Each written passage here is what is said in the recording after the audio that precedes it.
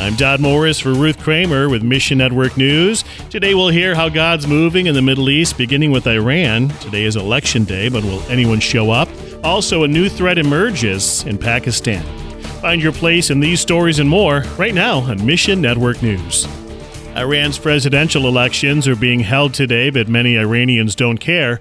Politicians who promise to bring reform and fight corruption have regularly been disqualified from elections.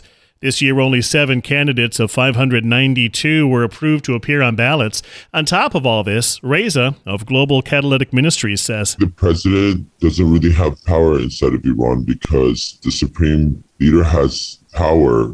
Every presidential election, the president has lost more and more in authority. This is going to be the most restrictive presidential election and the biggest, in the eyes of the Iranian people, sham. Iranians have also become frustrated with the actions of their government, from violence against protesting citizens to aggression against foreign powers. There's no reformers, there's no pragmatics. Everyone's a hardliner, and they're all very conservative. None of this can stop Iran's church, the fastest growing in the world, and that's not because Westerners are getting into the country. God is moving very, very powerfully, so pray that the people of Iran continue to see Jesus, have dreams of him, visions of him. Continue to pray for the believers, because I believe that whoever is elected, persecution will start again.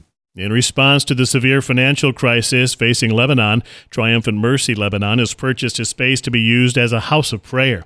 Nuna talks about the importance of God's people praying. God operates from the prayer of the people. He doesn't operate by himself. He wants to engage people with him so that he can operate in the land. So if he wants to make a change in the land, he uses people like us, every church, every prayer group, he uses us to be his hands, his feet. At the beginning of the year, Nuna says Triumphant Mercy didn't think they'd be able to purchase such a space.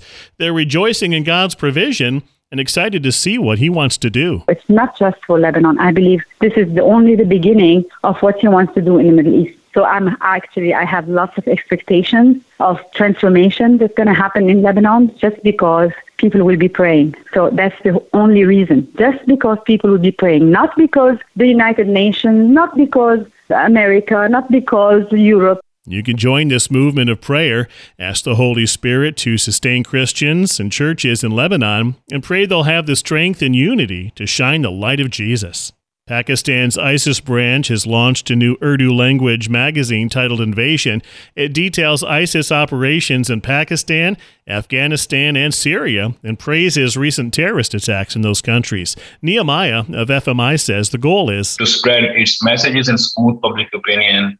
But surprisingly, the state of Pakistan still denies the existence of ISIS in Pakistan. The magazine features 30 pages of professionally produced content, including pictures. One article title reads, "We've come to slaughter you." Another article tells readers how they can join violent actions in Syria. By contrast, Christians have no voice in Pakistan. Nehemiah says the military controls media throughout the country. So this is one of the reasons when many incidents happen in Pakistan, rapes and kidnappings for ransom and killings and attacks on the churches, there is no report to the international media. Please ask the Holy Spirit to challenge this fear and hatred that's taken such a hold on Pakistani society. Pray for the situation in Pakistan, because the development of this ISIS and presence and existence and how they are recruiting people from Pakistan is not a good sign for coming days, especially for the Christians, because Christians are already suffering and living in a very difficult situation in Pakistan. Mission Network News is a listener-supported service of One Way Ministries. You help bring stories of the heroes of the faith and a voice for the voiceless. Please consider giving today. Look for the Support MNN tab at missionnews.org. That's missionnews.org. For Ruth Kramer, I'm Todd Morris.